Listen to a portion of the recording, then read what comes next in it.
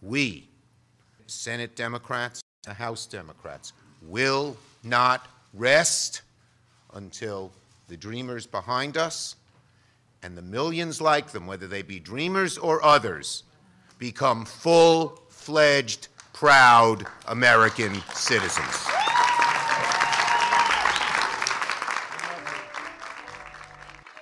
Welcome to Immigration Nerds.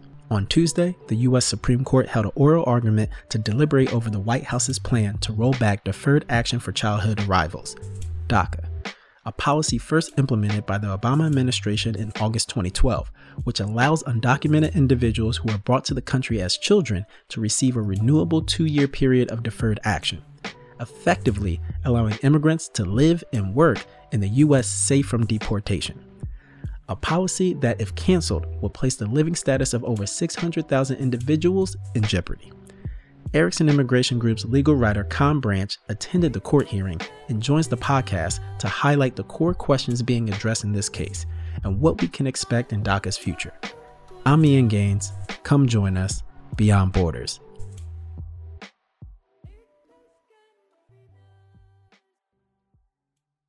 Welcome to Immigration Nerds.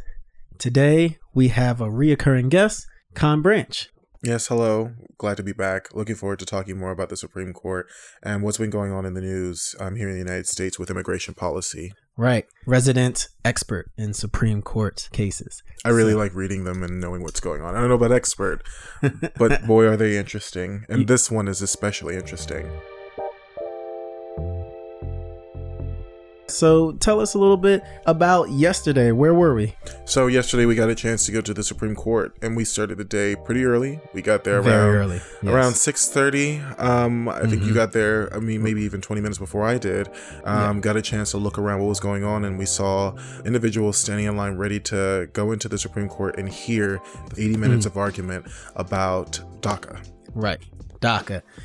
Now, this is 40-degree weather, 6 a.m. If not colder. What time is it now? 8:33. 8:33. Been here since 6:15. It is cold. It is dreary. It's raining. It's cold. And there was a kind of solidarity that everybody shared in being outside. It was. We were fueled by coffee and donuts. There's munchkins here, so we're going to have to pause for a quick second. It has to be included in the story. So much sharing that's happening out here. Munchkins. Free donuts that were being passed out. Tasty. Yum, yum. Yum, yum. Thank you. See, look at where we can go. Just like America, all the colors of the donuts together, living. Yeah, exactly. See, you got brown, white. It's all good. We're all together. We were even greeted by United States senators, members of the House of Representatives, Senator who were outside Dick as well Durbin. with us. Mm-hmm. Yes, we got to speak and chat with him. Yeah, a little bit. The Senate nice. Minority Whip, Dick Durbin, senior senator from Illinois, had the chance to very actively speak with people who were waiting in line before he went to speak with CNN, and then sat in and heard the oral arguments before the Supreme Court himself. Well, this battle for the dreamers in my life, my political life, began 19 years ago when I introduced the DREAM Act. Alongside a former colleague of his, Janet Napolitano. It's been a long time to make that trip over to the Supreme Court this morning. I'm the former Secretary of Homeland Security who created the policy, what we now call DACA. But there's hardly been a chapter written in the civil rights history of the United States that hasn't taken a long time. When you're fighting for justice, you've got to be determined and patient. The president tells us when it comes to immigrants, it's fear, it's hate. When I look behind me at these DACA recipients, I don't see that at all. I see courage, and I see hope, and I see the future of the United States of America. Yes, it was an atmosphere that was very welcoming. People from all across the country, just the people there we were standing in line with, from Utah, California, Seattle. I think there was some attorneys behind us from Oklahoma. There were some attorneys from Oklahoma City. We stood in line with two individuals who are DACA recipients. A gentleman that we stood in line with, his wife, actually works with children who come to the United States under temporary protective status and helps them as refugees find a place in the United States. Really, really extraordinary opportunity. We made some great friends. It was really, really, it was certainly felt like we were there for history, and it was a good, it felt good being there for it. Absolutely. Absolutely.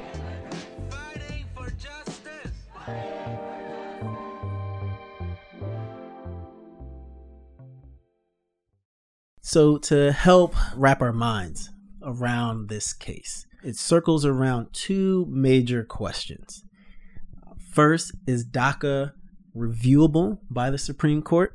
And secondly, is the DHS decision to wind down DACA lawful? These two questions, they can be looked at like this. First, the question of justiciability, whether or not the court has the ability to look into this question and determine whether or not a solution can be found, first of all. And then, like you said before, secondly, if this is something that can be reviewed by the Supreme Court, if the agency did follow the proper steps in getting rid of DACA. And that's a question that has to do with a piece of law called the Administrative Procedures Act, or the APA, as you'll commonly hear it. The Administrative Procedures Act, also known as the APA, is a federal law enacted in 1946. Its purpose is to govern administrative agencies of the United States, such as the FDA and the EPA. The APA requires agencies to keep the public informed by providing clear and legally valid rules and regulations, and forces them to establish uniform standards of rulemaking. The APA also requires agencies to provide the public with the opportunity to participate in the rulemaking process. What's important about the APA, that it requires to set aside agency actions that are not subject to formal trial-like procedures. The court must conclude that the regulation is arbitrary and capricious, an abuse of discretion, or otherwise not in accordance with the law. And that seemed to be, in the conversation, what the issue was circling around. Right. So two things that the court is considering right now: justiciability, whether or not this is something that the court can take on. And then if it's something that the court can take on, whether or not the government agencies in question followed the Administrative Procedures Act, the APA. There's a part of the APA called Section 553 that has to do with the necessary steps that each agency has to do. They have to have a comment period. They have to take in information before they issue some new rule or they make a policy decision. And if an agency did not go about taking those steps, their conduct can be found to be improper and their actions be struck down. Right. And this all began because the administration was having difficulty at the lower courts. Right. Correct? So as we all know, DACA was implemented in 2012. President Trump came along and decided that the policy would no longer exist. And when the Attorney General at the time, Jeff Sessions, announced that the policy that DACA would no longer be implemented, he noted that it was an illegal move by the previous administration. That's why he wanted to get rid of it. Unlawful and unconstitutional. Correct. In other words, the executive branch, through DACA, deliberately sought to achieve what the legislative branch specifically refused to authorize on multiple occasions. Such an open-ended circumvention of immigration laws was an unconstitutional exercise of authority by the executive branch. That was a justification that they have for getting rid of it, and the justification that they used in the lower courts as well. Now, at the Supreme Court level, they're arguing that, along with trying to argue that it is within the discretion of a government agency to strike down this rule. And these two sides, first saying that it is illegal, but also then saying on the other side that it is within their discretion, they conflict.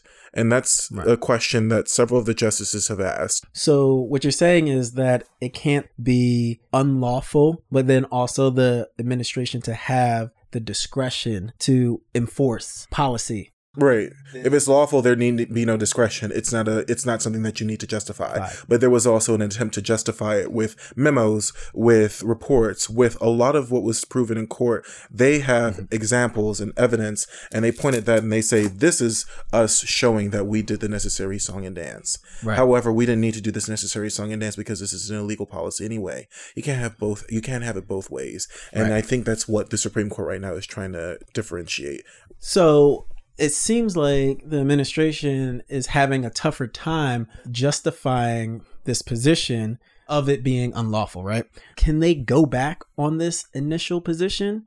The arguments that they've made in the lower court are the arguments that they now have to continue to make at the Supreme Court level. Okay. There's no going back and saying, well, it is lawful and we have discretion over it, because they will probably have an easier time of justifying why they want to wind down DACA if they say, yes, it is lawful, it is legal, but us as an administration are using our discretion to wind it down, right? They will have an easier pathway of justifying that position. So what we do know now is that this is a very difficult question that the Supreme Court is going to be taking on with evaluating Department of Homeland Security against the Regents of the University of California and the 2 other consolidated cases. It's a big question that has to do with executive authority and the power that the executive has, especially in immigration policy. What we're hoping for or hoping to learn in June is the way the Supreme Court will come out in reaching a decision. Will they determine that this is something that they can take on? Did the Trump administration act appropriately in rescinding this rule?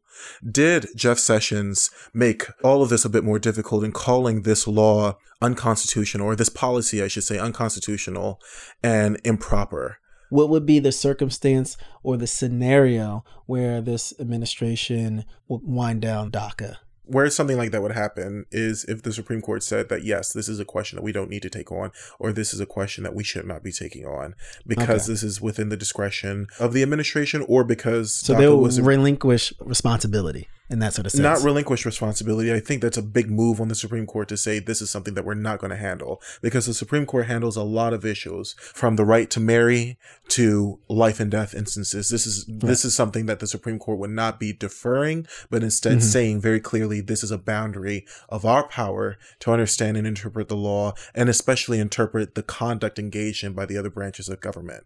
Because this is what this case comes down to, is a question of what is the privileges, the powers, the abilities of the executive, and especially in this instance when it comes to immigration policy. How would you see it working out on the other hand, right? On the other hand, when DACA was implemented, it was a rule.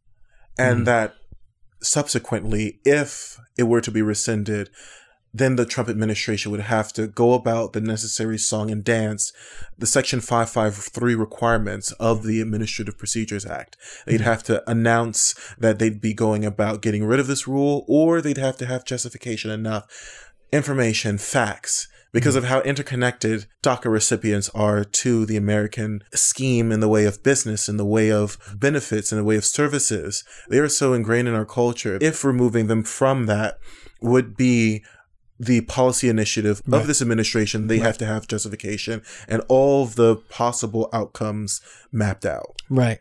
And I think Sotomayor, she brought that up as a argument, how we rely on these people and their jobs and their economic contributions. Not only that, but also kind of the promise that the current president made to DACA And does recipients. the administration take that into consideration fully?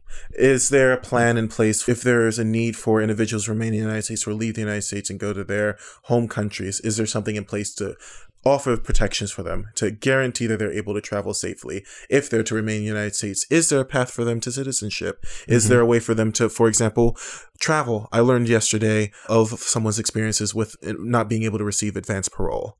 For example, in line, we were talking with a woman named Andrea who talked about her inability to receive advance parole because of the current administration. Are there any provisions in place for individuals who may need to see family and things like that? All these things are things that Justice Sotomayor, in her question, made quite clear were not considered and were not detailed when this administration decided to reverse and withdraw DACA as a policy. Right. If this doesn't come down to a decision or a clear-cut decision, whether that's on the administration side or through the Supreme Court, it leaves around 600 to 700,000 individuals in truly a limbo state, right, without a true status.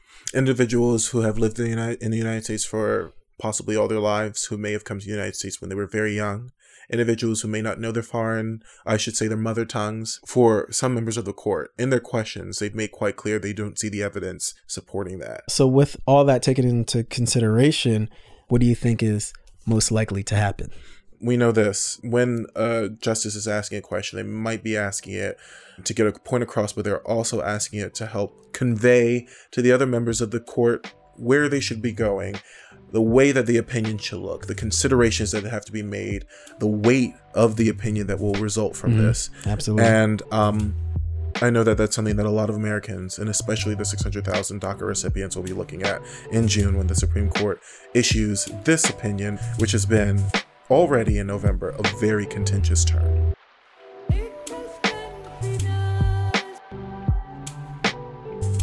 For more content and immigration updates, follow us at IMM Nerds. Thanks for listening. I'm Ian Gaines. See you next week.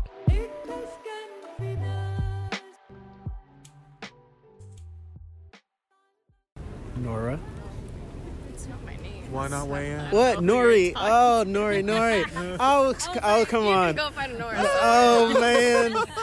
See, we met buddies here in line, and I'm messing up the name. She Look asked at before me. you by name. She was like, "Where's he at?" She said, Nori. She didn't say that. She sure did. She I sure did. turned around, you weren't there, and I She asked sure about did. I you. was just gonna send you a text to say that Nori was asking about where you were. Oh, man. So nice. All right, Nori. I mean, what do you want me to chime in on?